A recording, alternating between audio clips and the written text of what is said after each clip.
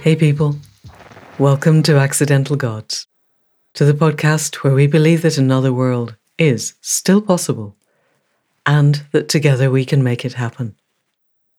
I'm Manda Scott, your host at this place on the web where art meets activism, politics meets philosophy, and science meets spirituality, all in the service of conscious evolution. But increasingly and urgently, I feel, in the service of finding a way through to a flourishing future that we would be proud to leave to the generations that come after us.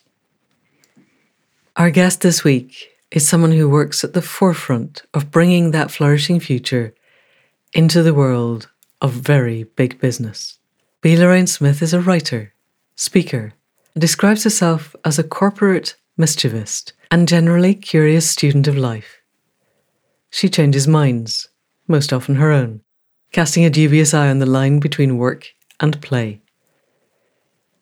And she holds a vision of a future where all industry is a force for healing, and any exceptions compost themselves into history.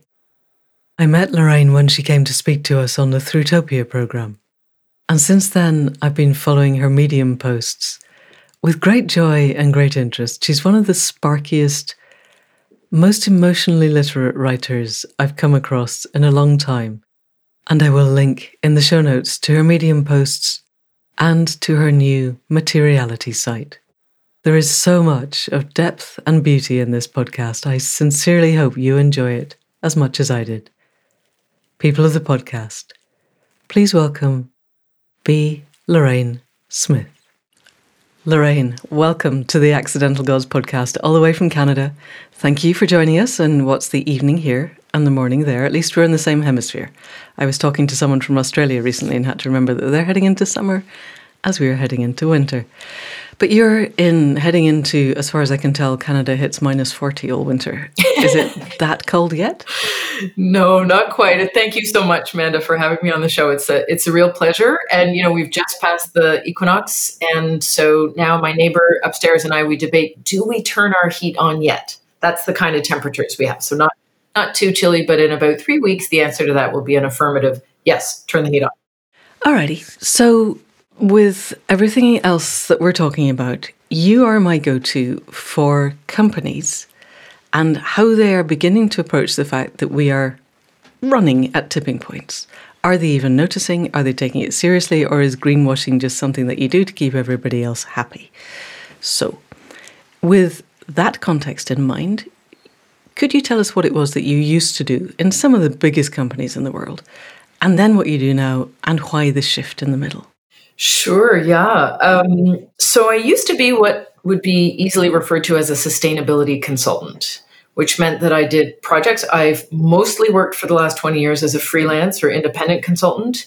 I did work in-house for a while, actually, at a company called Sustainability, which is kind of a gutsy name for a company, but some of your listeners will probably be familiar with John Elkington, who coined the term the triple bottom line. He founded sustainability back when that was kind of an avant-garde term. And then, decades go by and now it's sort of in everybody's marketing material. So I worked for Sustainability. I was the head of their New York office for a number of years back when I lived in New York. Wow. And that characterizes the kind of consulting work I used to do. So I'll say a little bit about what that was and what I'm up to now. That would mostly entail working with large companies, a lot of them publicly listed, a lot of them fairly international. I would typically describe them as Western, so headquartered in North America, Europe, also some companies in Brazil, which is an area I've got a connection with, and helping them understand how to have better outcomes for society and the environment. And so we'd be looking at their strategies, usually looking at things like their climate change goals, their social impact goals. And a lot of that work would also involve what we call reporting. And it's more and more called ESG reporting, environmental, social, and governance reporting. There's a lot of jargon out there, but ESG reporting has really sort of caught on in the mainstream. So we would be helping companies understand what stories do they need to tell, what information are their stakeholders looking for, what performance metrics can they disclose, and how can they put that in context. And Definitely the word greenwash would come up a fair bit, but I will stand behind what I'm about to say, which is the companies I worked with genuinely were and still are trying to make real improvement. So I'm sure there's nonsense out there, and I'm sure there's people not telling the truth. But these are documents that are signed off by legal counsel. They're reviewed by all kinds of people. It would be pretty tough to put out completely specious content.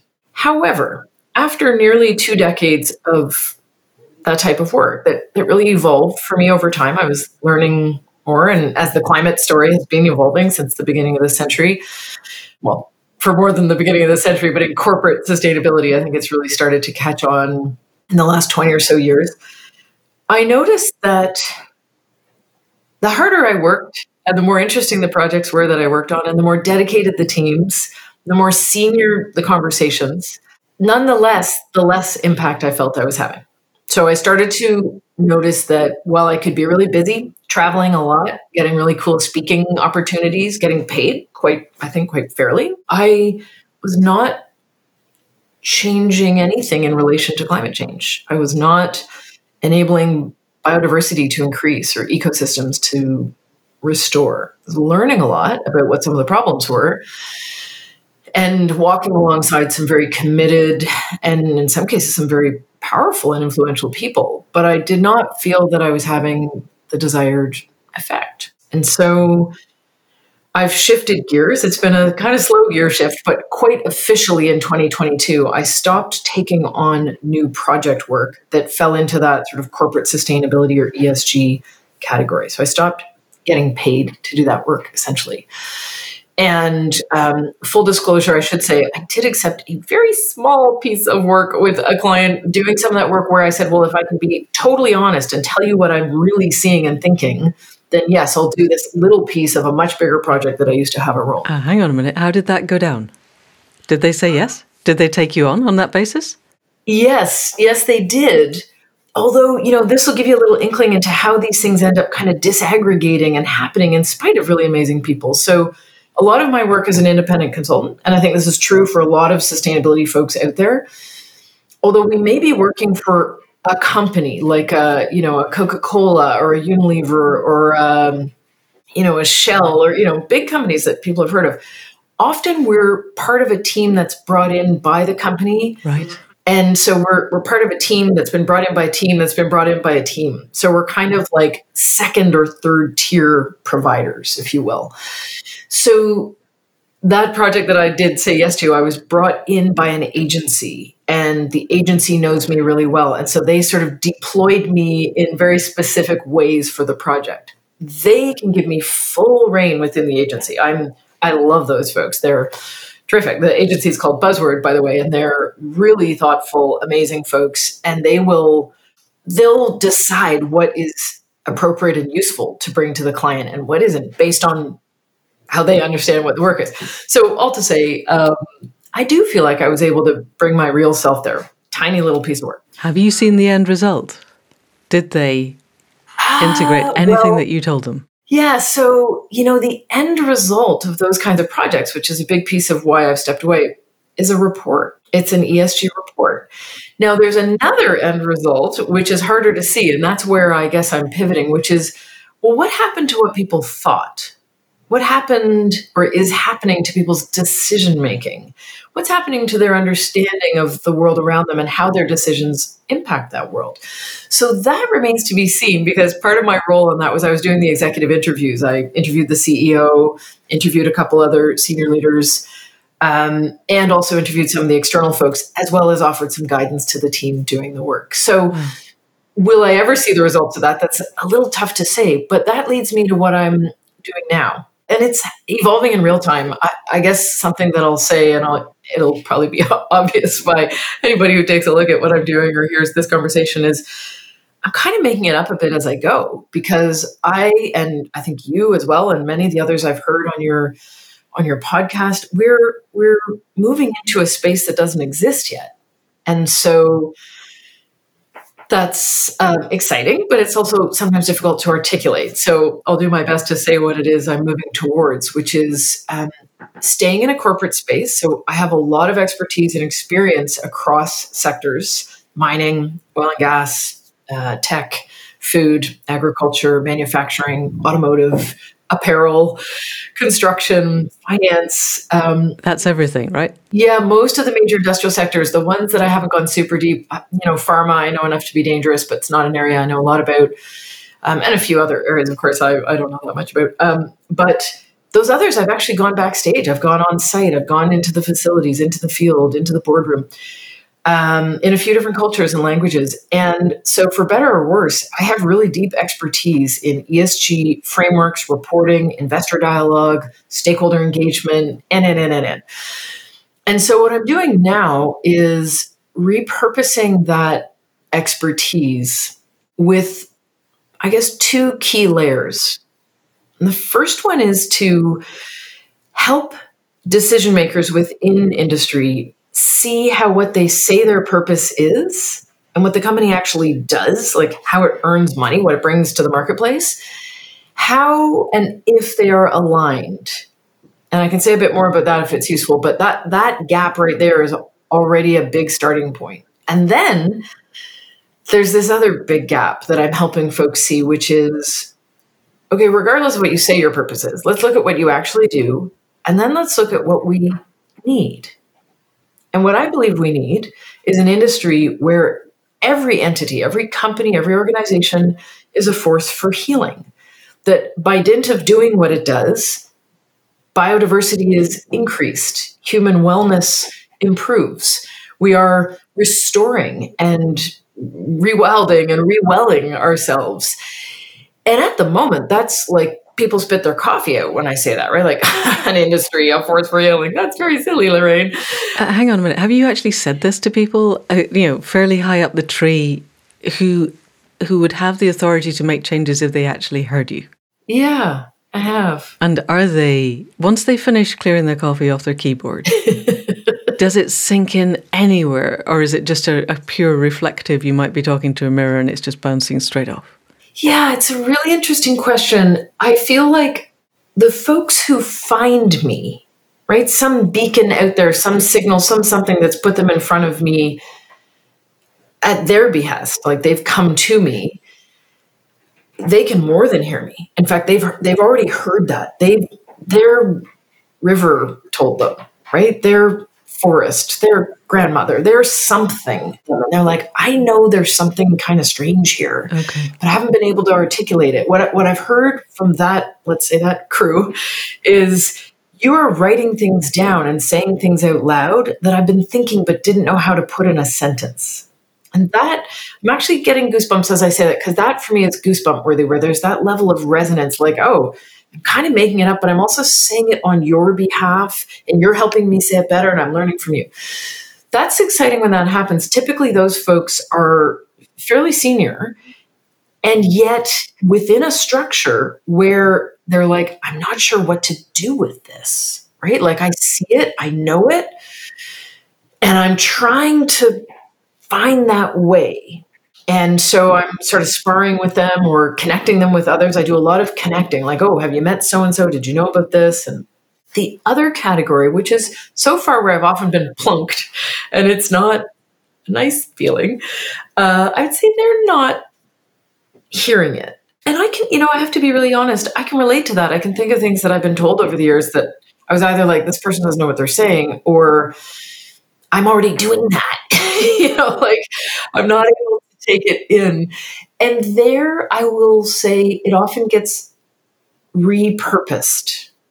So what I'll hear is something like, yes, we're very committed to that. In fact, we are working towards our 20% operational emissions reductions by 2030, right? And you sort of think, okay, cool. It's not industrial healing, but it's better than increasing your emissions, Yeah, what we're probably doing is offshoring them anyway. You haven't probably reduced them. But anyway, that's a whole different conversation. Okay, so if I were to ask you, because you clearly are connecting across a very broad spectrum of current industry and business, roughly what the percentages are between those who get it but don't know what to do and those who just don't get it? What would that be, do you think? Yeah, that's a tough one because it assumes that I get it. And I think there's a lot that I still don't get.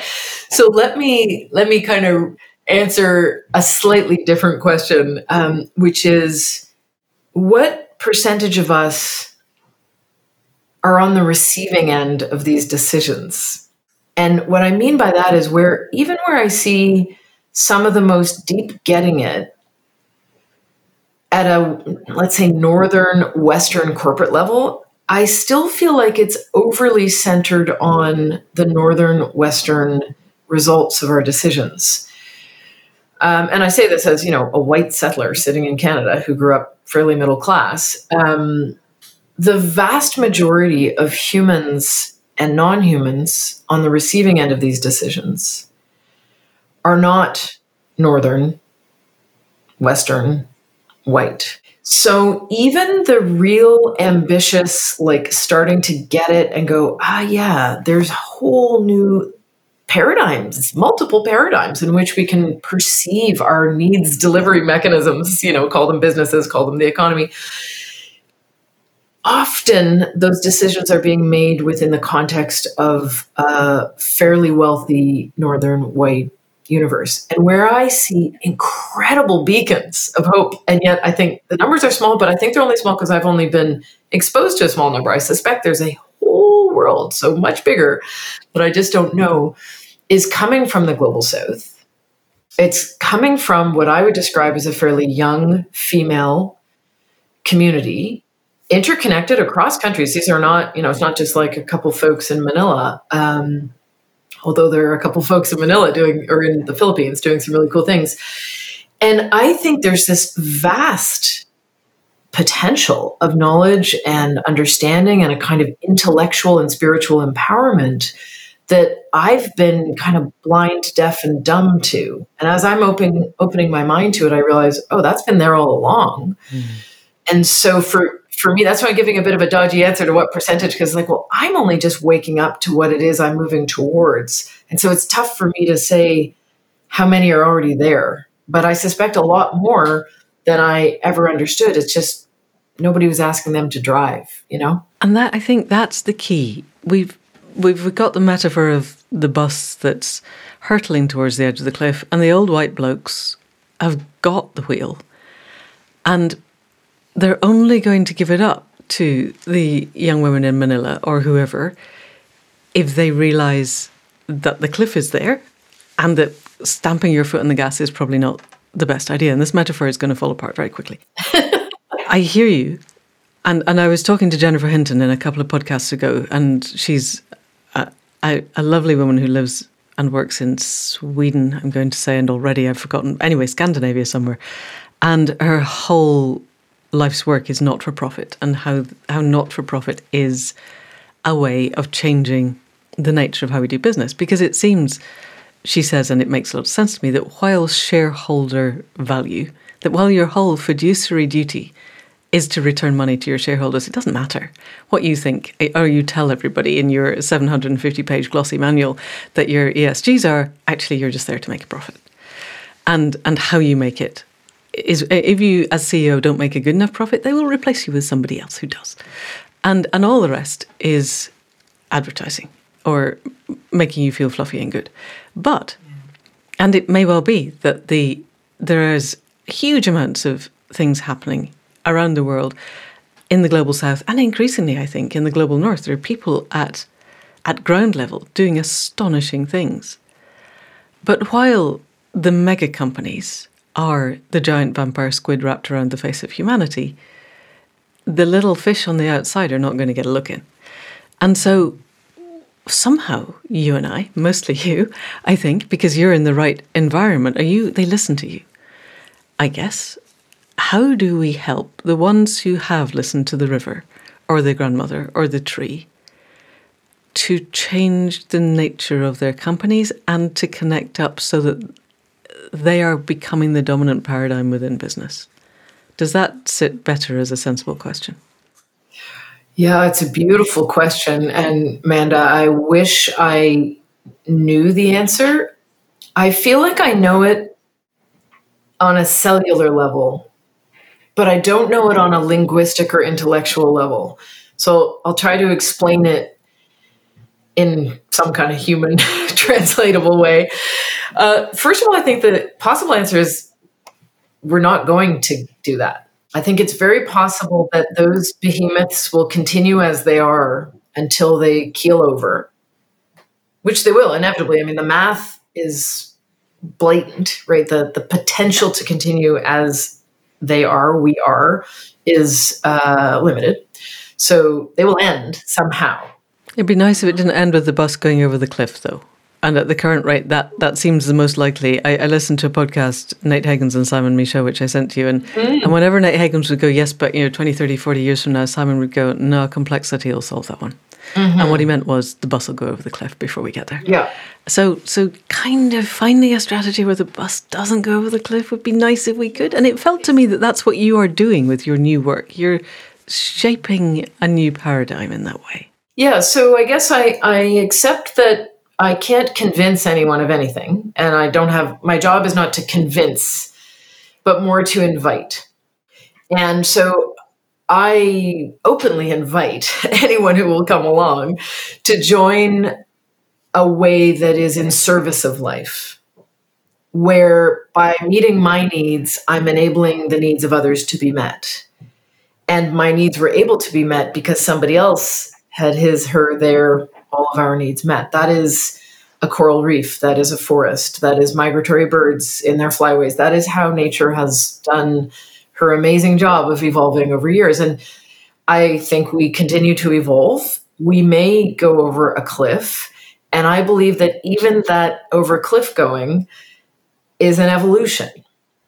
And so a couple things I hold, and I promise I'll come back to some people not going over the cliff. But a couple things I hold to comfort me with the over cliff going. One is there are a lot of folks, including those in parts of the global south and past and other sort of cultural contexts, who could say, dudes, we went over that cliff hundreds of years ago. So, sorry, you're just noticing the discomfort now. But I can tell you, because I'm still alive, that people survive and they get on with things and they evolve.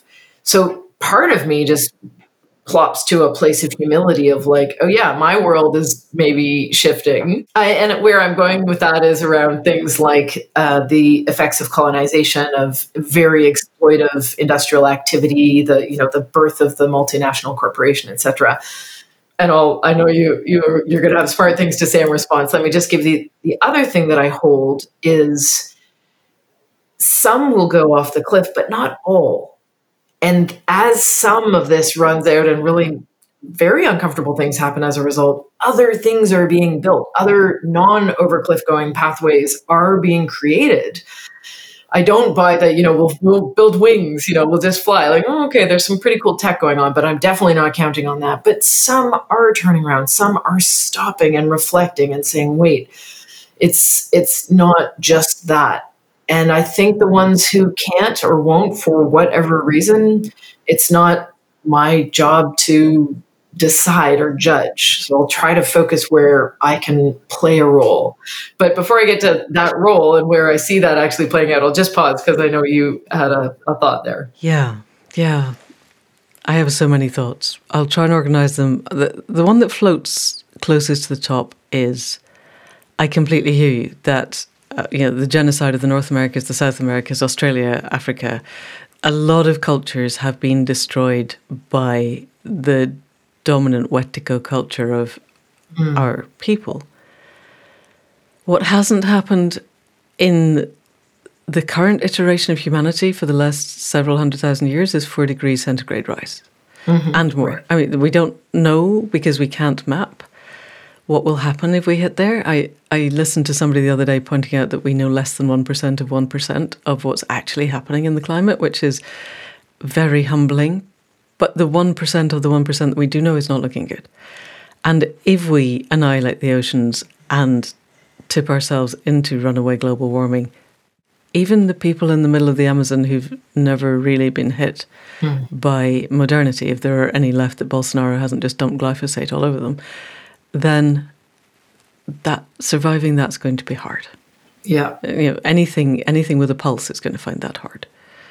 Yeah. I don't have a strong argument against that. And I don't take that lightly. I think what you're saying is true.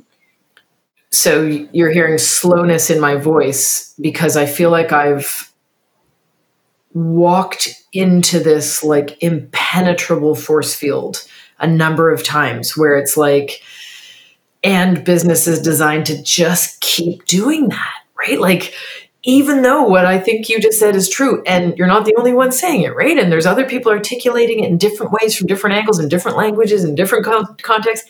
And still, the world's largest corporations are extracting for a profit. And if you look at the profits of the last 2 years, it is shocking. Like, while many, many people, individuals, families, etc., suffered for all kinds of reasons, the bottom line of many companies is staggeringly up.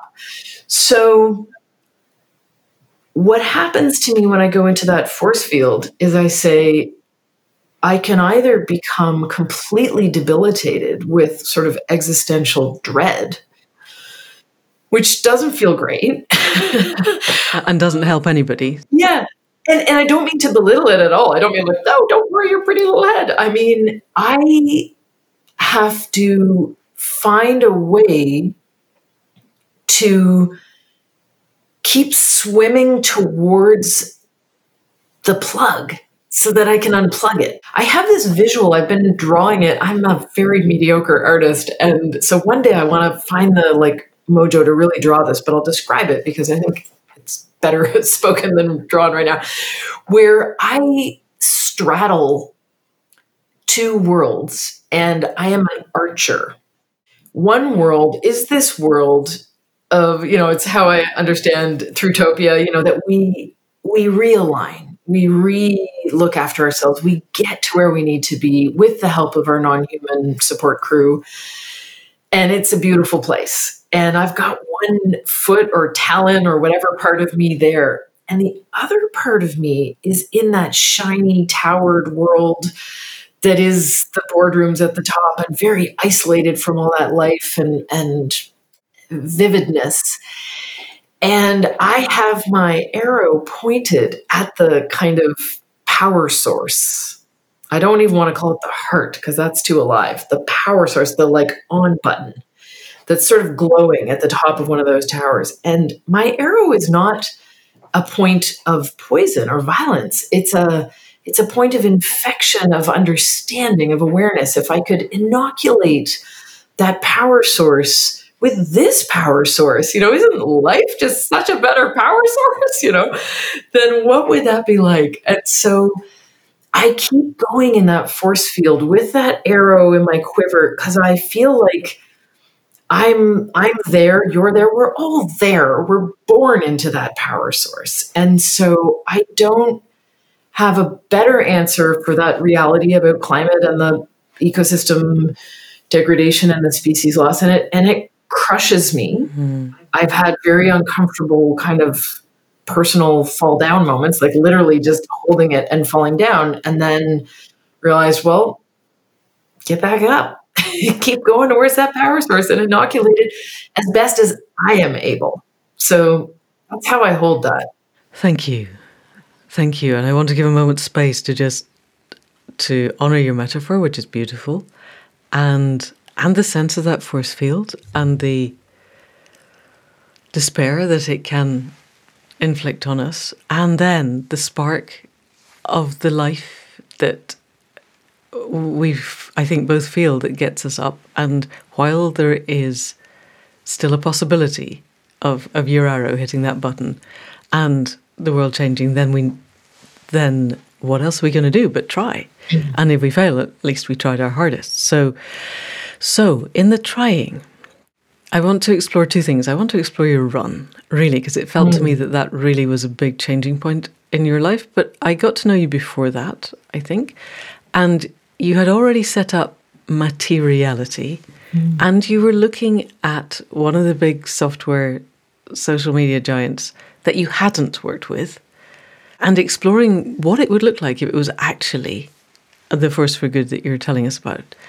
And I heard today from somebody completely different that they were working with this giant software company to create bioregionalism in their area with the government of the state that they're in, and that they really seem to be working towards actually trying to heal. And I wondered, really, I put my ears up and thought, had you hit their button, really, basically? Have they somehow got to know what you're doing? So do you want to tell us what it is that you were doing? And then let's explore that, and then let's have a look at running and where that took you. Sure, and they're, of course, connected, as everything is. So materiality is already a word well used in the ESG consulting world. I just changed the spelling. I put reality into it. And let me explain a bit more about that. Just for a moment, I'll dip us in the river jargon, and then I'll take us out and dry us off, because it's not a very fun river to be in. A materiality assessment, if you were to go to pretty much any sustainability consulting firm, and the big four, so the PwCs, these guys are all doing this now. You can kind of ring them up and say, I want to buy a materiality assessment. There are fairly received methodologies. They all hover around the same idea, which is helping a company understand what its most material issues are, what matters to this company. And there's a few reasons a company might want to do that. We'd like to think it's because they want to know what matters.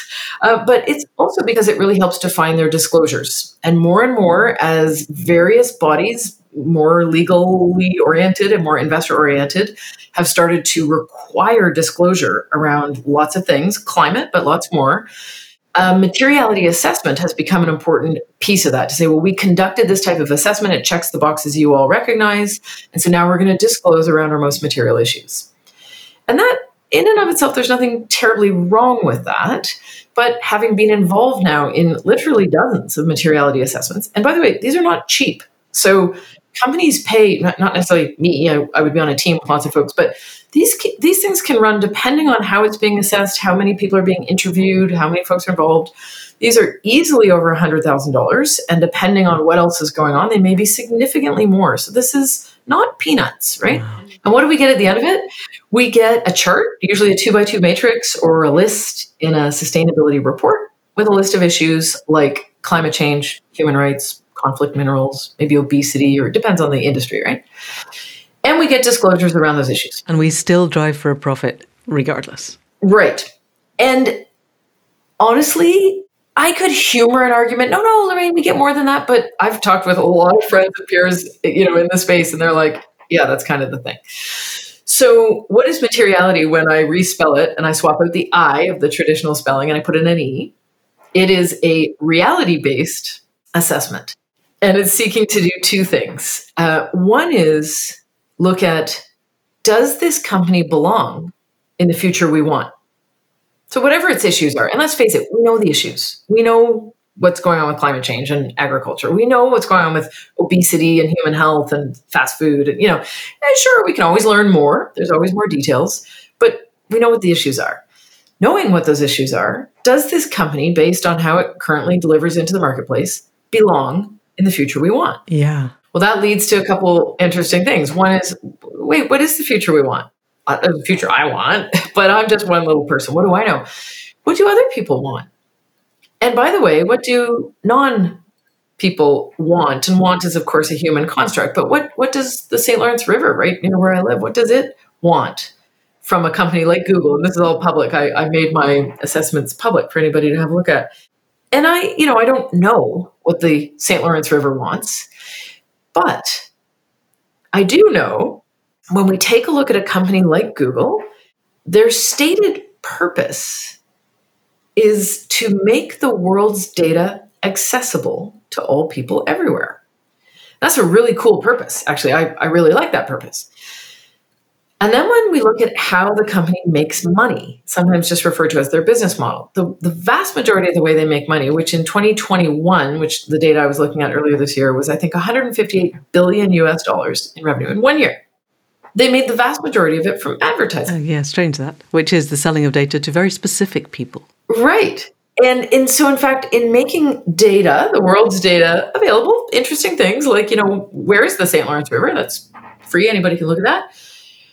The company harvests, of course, data and then sells it to advertisers, and advertisers pay them. That is how they make money. Is that a good thing or a bad thing? I'll stay neutral on that. I will simply say that is not making the world's data accessible to people all the time.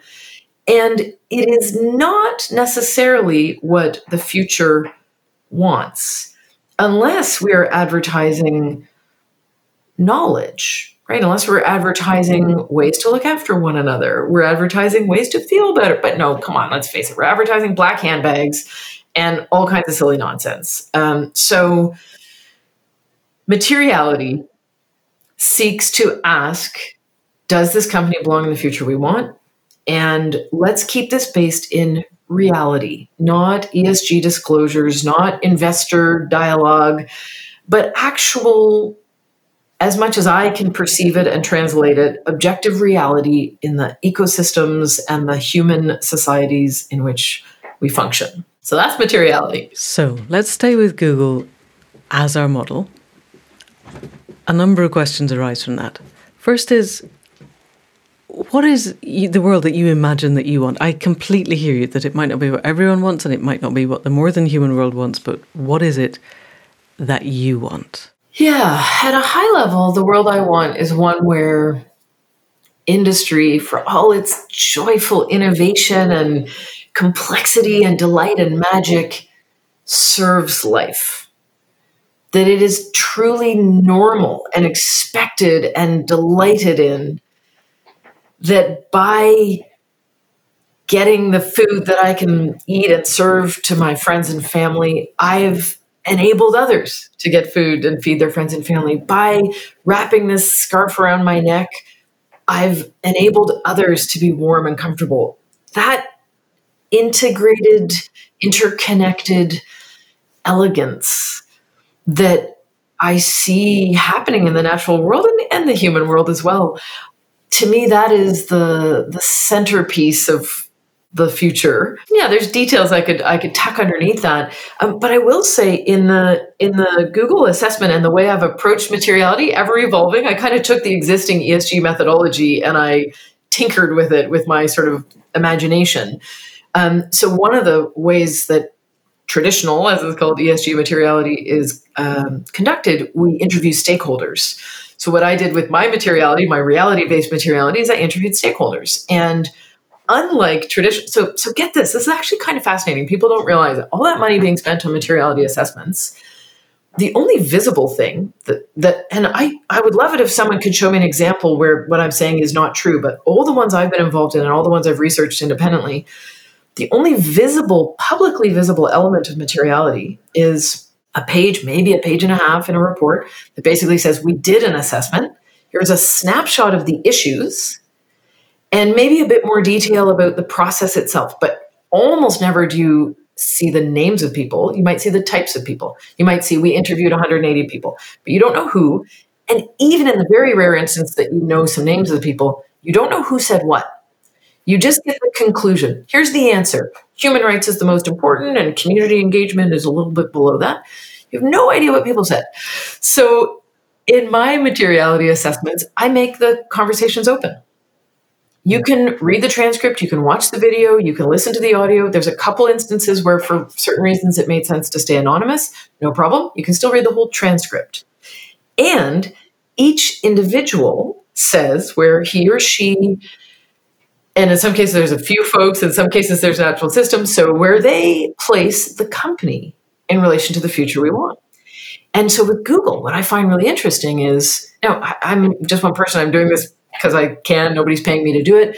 So these are, as I mentioned, they're normally very expensive assessments. For one little old person to do it on her own is actually a lot of work. So I've been kind of constrained in how many interviews I can conduct and then process and produce into something people can participate in.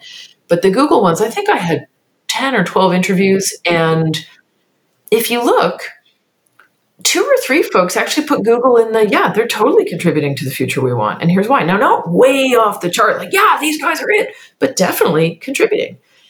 Whereas one person was had them at the bottom. I use a matrix. I'm kind of winking at the old process. Has them at the bottom left. These guys are the devil incarnate. They are the problem, the lowest of the low in terms of social and environmental.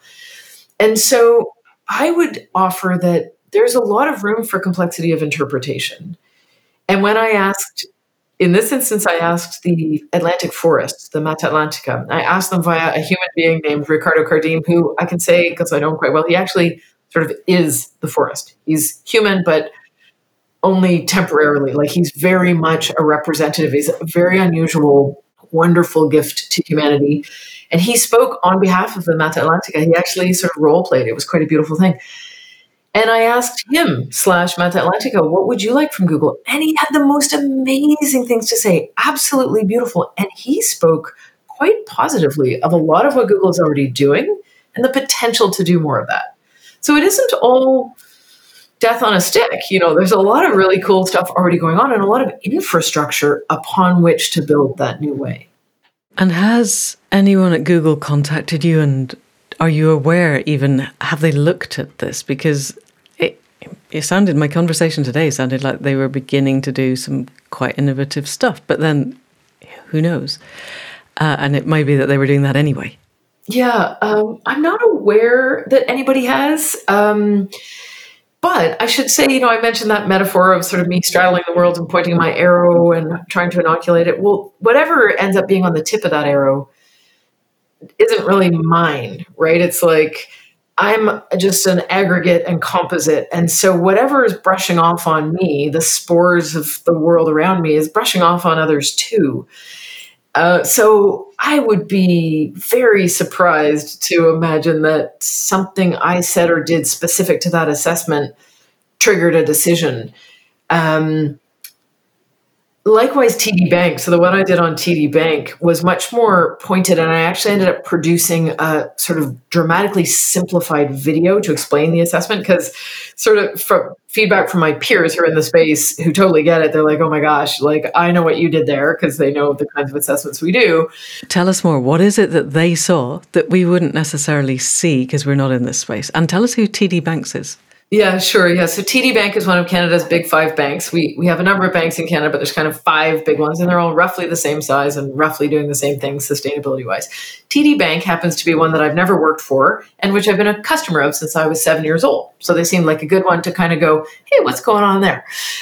What my peers see, that anybody can see, by the way, it's all public, but you got to really want to like click around in my crazy links, is the slide deck. So when regular consultants are hired to do a materiality assessment, there's a kind of ta-da at the end, like lots of consulting projects, right? Like, here's our deliverable, and our deliverable is a slide deck. And the slide deck says, this is what stakeholders said, and these are the key trends, and here are your most material issues, and here's why we think it. And we might humor them and call it a validation exercise. We want to know what the executives think, and maybe they'll tweak it here and there and give some feedback. Basically, it's a slide deck. And consultants are great at making beautiful slides. I have to say, I've made some beautiful slides in my day. You brought some beautiful slides to Throughtopia. I was most impressed, yes. Thank you. What I will say for my materiality slides is they're hideous. I put almost no time into the slide development. I used Google Slides, a little kind of meta wink. And I was like, I am not formatting these slides. I am putting the material here. I'm going to make it visible and digestible, but I'm not going to kill myself to make the slides beautiful, because I got to move on. I want to hear more perspective. I want other people to form their own opinions. I don't want to funnel people's brains into the like beautiful chart on this slide.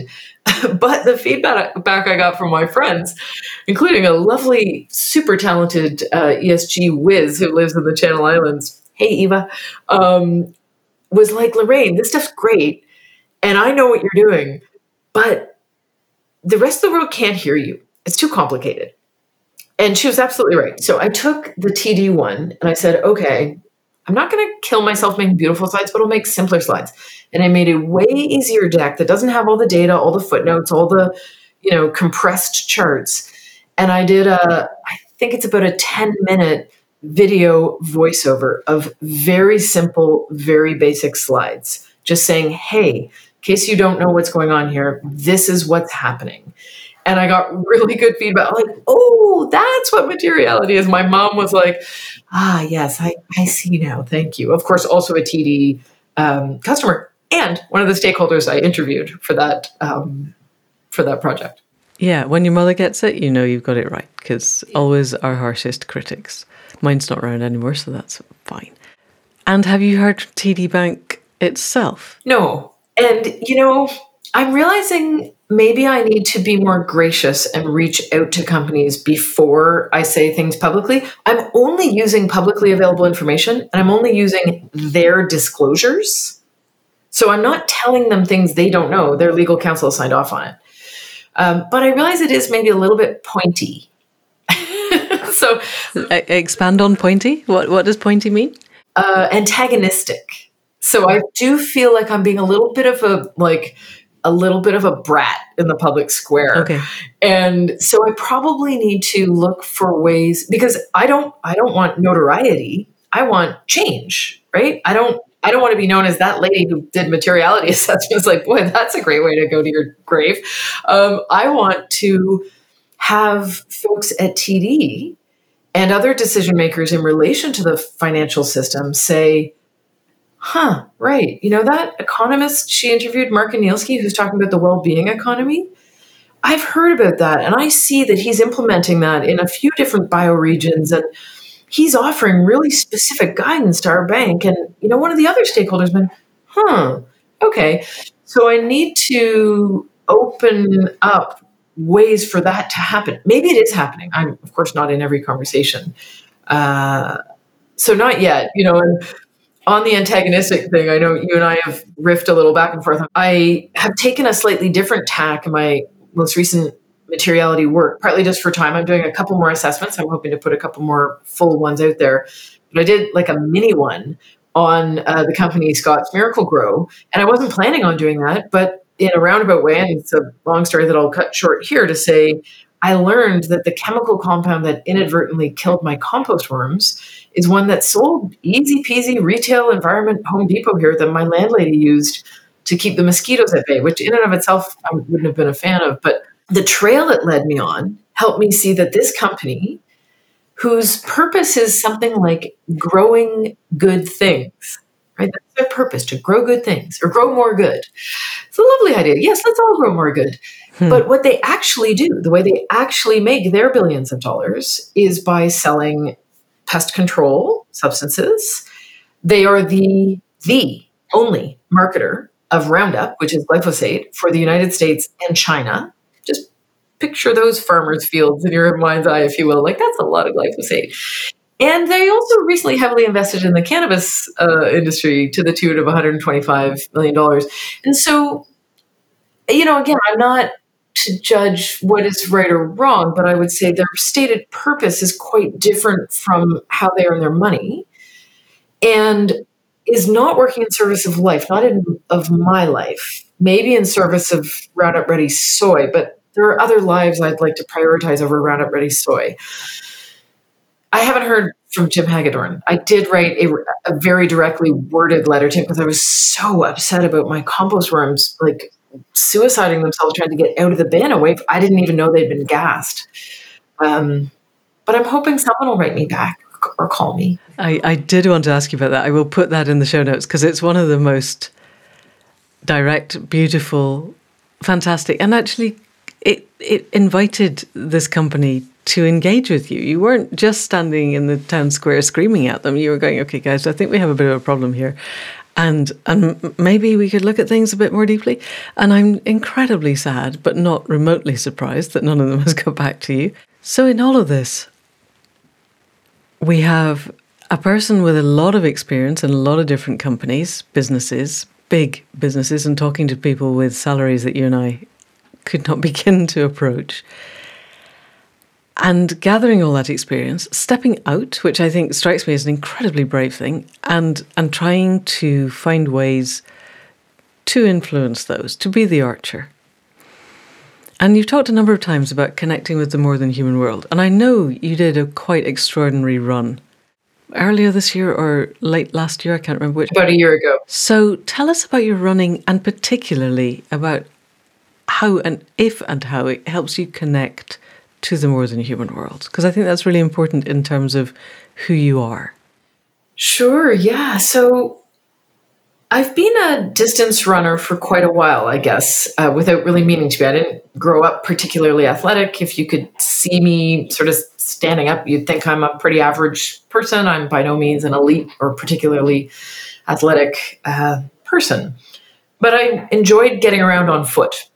I like covering ground and just sort of seeing the world, making eye contact with it. And so I started distance running and ran my first marathon in 1997, so going back quite a while.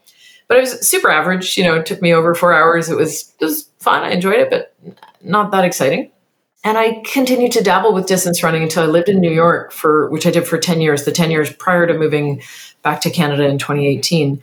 And New York is a great marathoning city. I mean, they have a great marathon, but they also have a great running culture. And I ended up teaming up with this great group that runs out of a shop called Urban Athletics on Madison Avenue. And that unlocked something in me because I came to realize that not only could I train and, learn a lot and become a more skilled runner, but we're all capable of so much more than we're doing.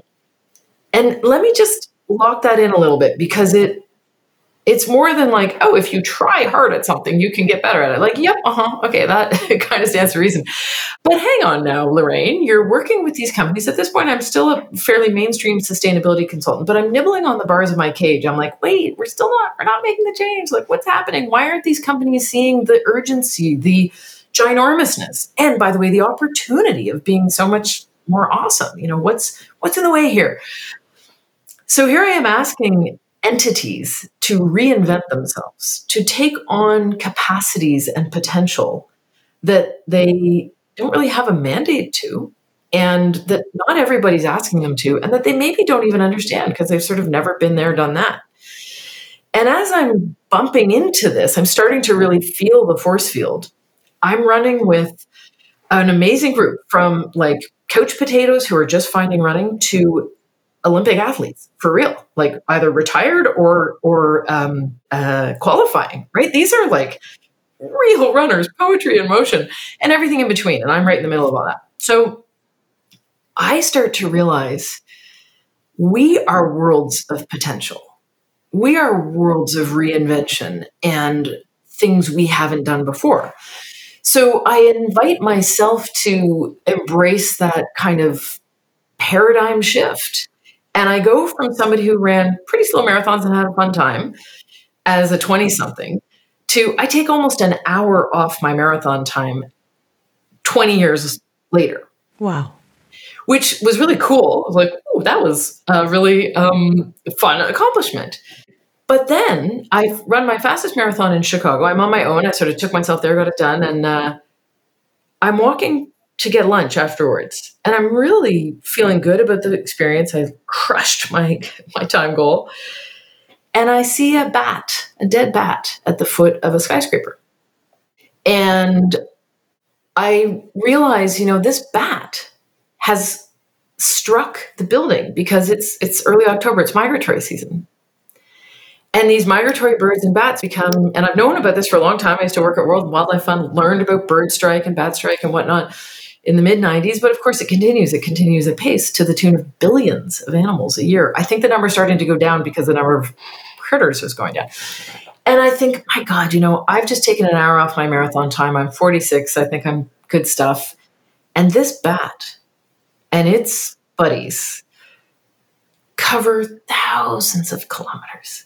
And they navigate by the stars and they do the most incredible things. What else is possible that I haven't even begun to realize? And so I'll fast forward a bunch of years because that leads me to just keep holding that question. Like, what else is possible? I go meandering. I do other things. I'll spare you here. And I'm now here in Montreal. I'm training for an ultra marathon, which is anything over a marathon. I was training for a particular one not far from here that, of course, got canceled, as lots of things did when COVID hit. But I just kept training. I just kept kind of doing bigger and bigger distances. And the punchline of this particular experience ended up being, after a few rounds of single day training, like how much could I run in a given day? I learned I could run a lot in a given day, and I could start to put those days together. And I did a 255 kilometer run over 5 days. So that's That's an average of over a marathon a day. I stayed with friends and amazing community members across that. So 4 different nights being hosted. A very dear friend of mine, the incredible Sarah Climenhag, who some people might recognize as a mayoral candidate in Toronto right now, putting her name into the fray in spite of what we know politics to be. And she offered, months before she knew that I was kind of musing about doing a long trip of some sort, going on foot, just kind of having a look around. She said, "Can I help you? Can I bike beside you?" And I was like, wow, well, that opens up all kinds of possibilities because then I don't have to carry everything. And blah, blah.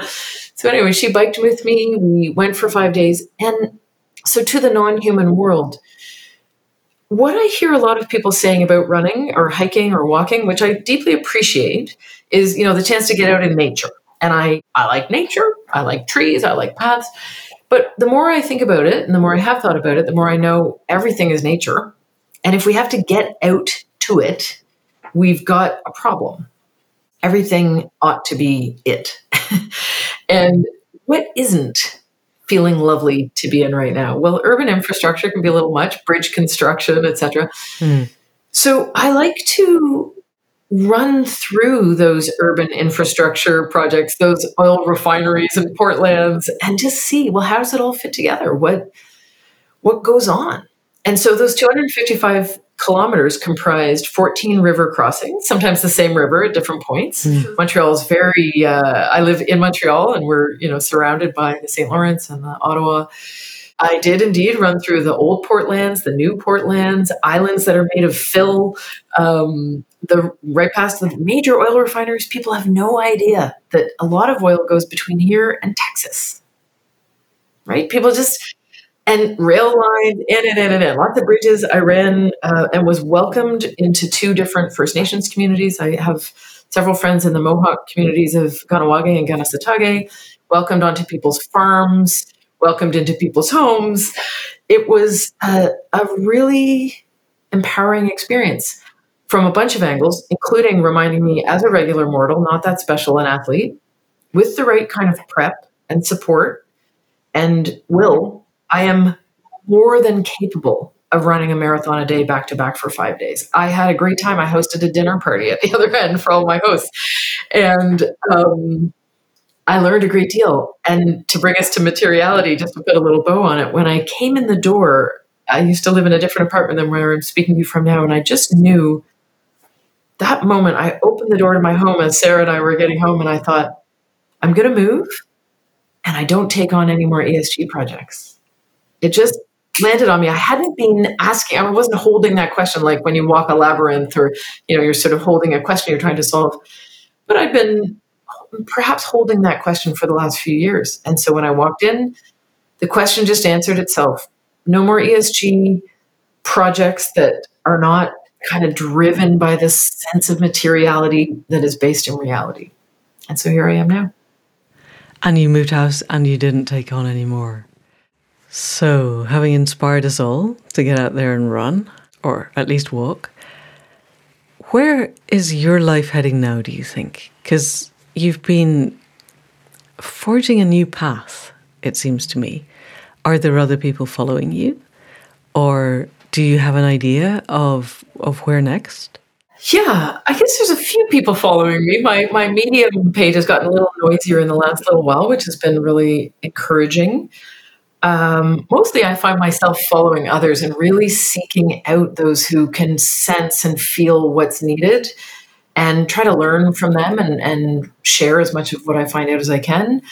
So I guess where I'm headed, where I really feel the wind in my sails, is doing as much as I can to tell the truth about industry as it is, with honesty, with respect, as it is to those who make decisions, and to empower them to really recognize there is another way. It's okay to recognize that and to even want it and to lean towards it.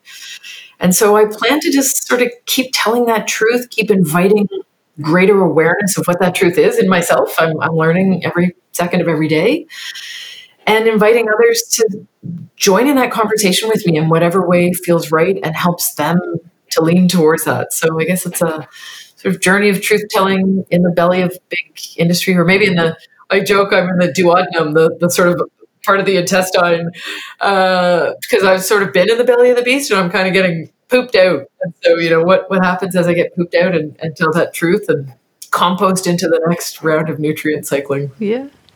Moving past, I can imagine there's a hepatic duct, there's a pancreatic duct. You could get all kinds of interesting metaphors down there. Alrighty, I'm thinking there's so many things I want to ask you, Lorraine. There's so many other ways we could have taken this, but I'm aware that we've basically hit our hour, and actually that constantly learning, constantly connecting. It seems to me that if there is hope for humanity, and I think there still is, and hope for the more than human world, it's this capacity to learn and share ideas in real time across very large distances and with huge numbers of people simultaneously that are going to make the difference. And you just nailed that. So I look forward to another podcast with you because it feels that we've barely scratched the surface. But for now, if there was anything else you wanted to say to people listening, now is the time. Well, firstly, just thank you again, Manda, for the opportunity for the conversation. I so appreciate the energy and ideas that you're bringing into the world. And I guess my parting thought is just to keep inviting ways that we work in service of life as opposed to the economy asking us to serve it.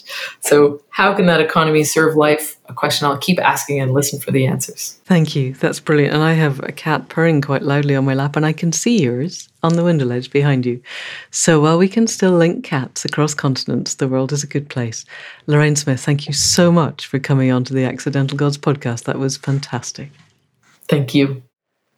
So that's it for another week. Huge thanks to Lorraine for all that she's doing, for reaching out, for being the archer, trying to hit the button of the huge companies that are running and frequently ruining our world with light and love and compassion and understanding and a real grip of the depth of change that we need.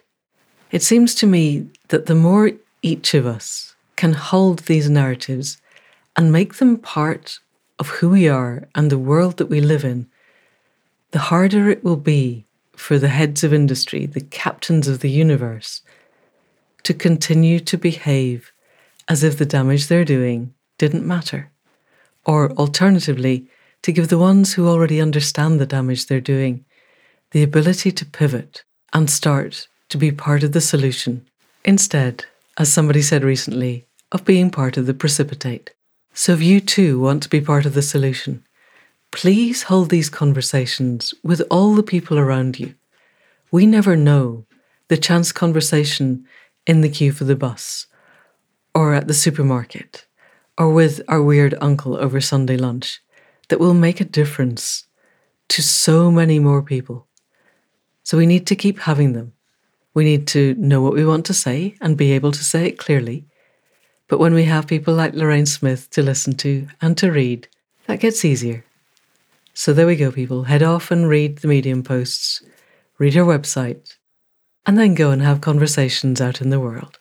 And then, in our endeavour to make the world different also, we will be back next week with another conversation. In the meantime, thanks to Caro C for wrestling, as ever, with intercontinental sound, and for the music at the head and foot. Thanks to Faith Tilleray for the website and the conversations that keep us happening. Thanks to Anne Thomas for the transcripts. And as ever, huge thanks to you for listening.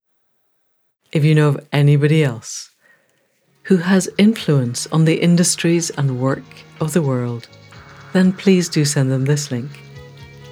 And that's it for now. See you next week. Thank you, and goodbye.